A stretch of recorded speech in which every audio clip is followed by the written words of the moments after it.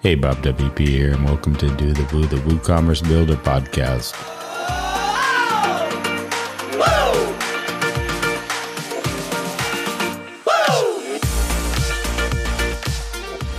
Today's show is the second of 3 special episodes featuring speakers from the upcoming WordCamp US in San Diego, where they will share with you a tip from their talk that will help you as a Woo builder. But before we get into this special episode, it is brought to you by NitroPack. On September 14th, don't miss NitroPack's webinar, Core Web Vitals in the Real World and the WordPress Ecosystem. A senior technical consultant from Google will be joining NitroPack to give developers first-hand solutions on how to improve site speed and performance with data-driven solutions based on best core web vital practices while staying on top of trends and performance efforts in the WordPress ecosystem. You'll get great tips and experience the real-world impact on sites that have passed and failed core vitals. This is perfect timing for the upcoming holiday season for your clients' sites. It's free, and just head over to nitropack.io and you'll find a link to get yourself or your clients registered.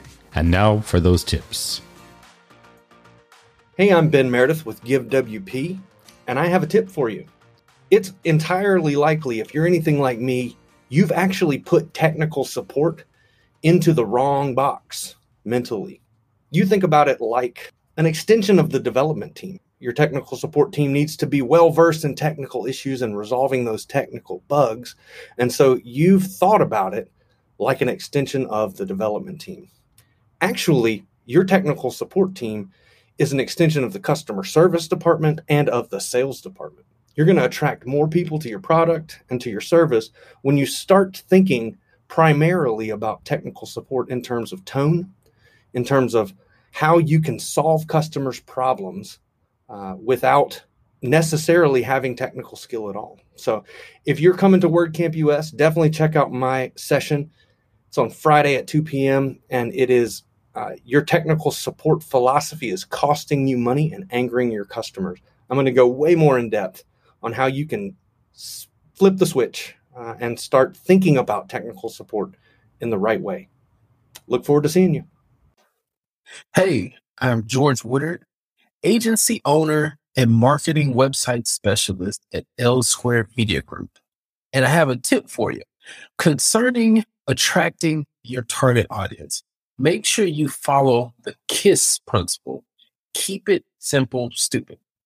As a business owner, you tend to want to wow, your customers to draw them in. And that's totally understandable because you want to get their business. I mean, that's really what you're in business for. However, often as professionals, you tend to end up talking over your customer's head or talking directly at them.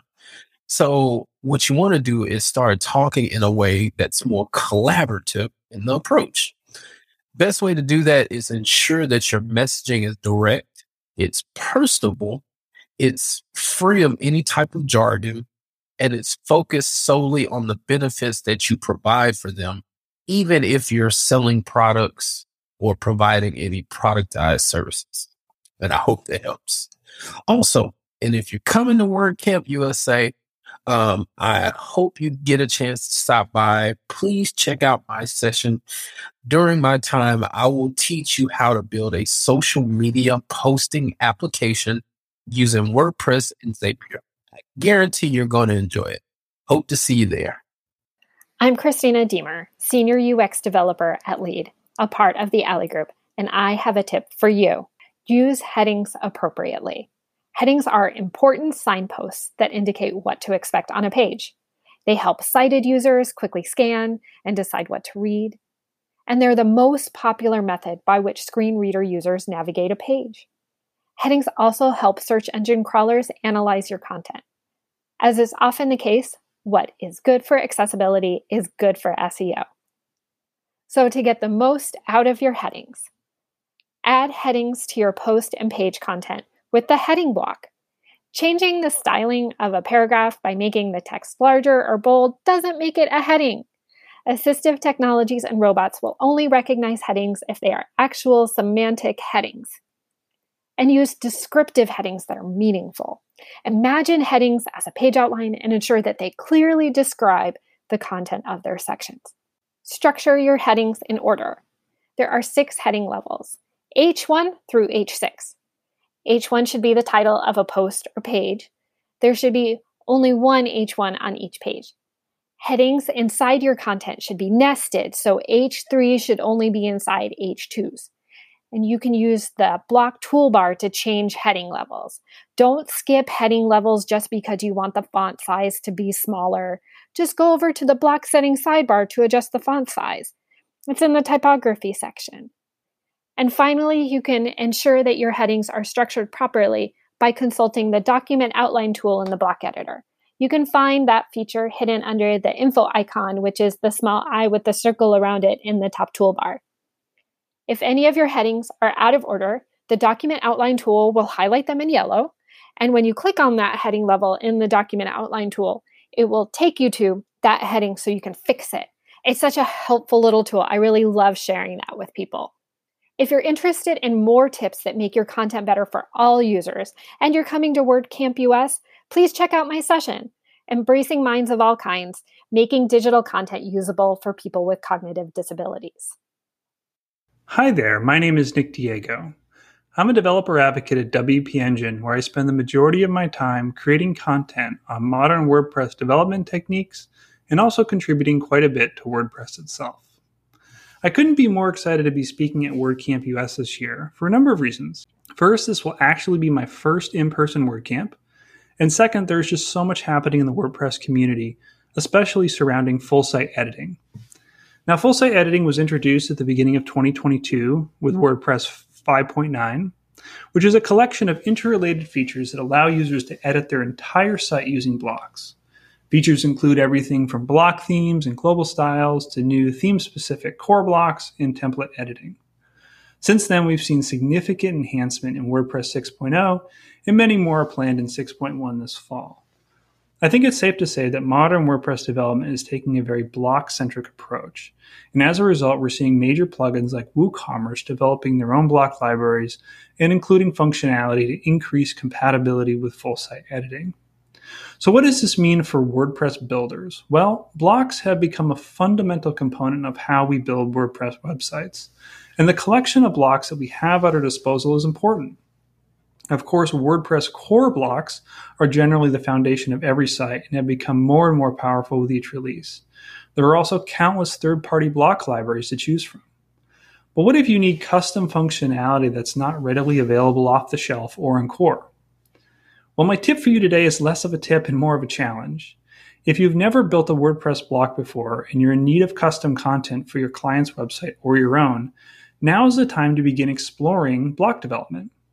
I'll be the first to say that building blocks can be challenging depending on the complexity of your project, but getting started with block development has never been easier. In the past few years, WordPress contributors have created numerous tools to simplify the process and make building blocks more accessible to those without years of JavaScript and React training. I myself was one of them, and I actually learned the fundamentals of React by building my first block plugin.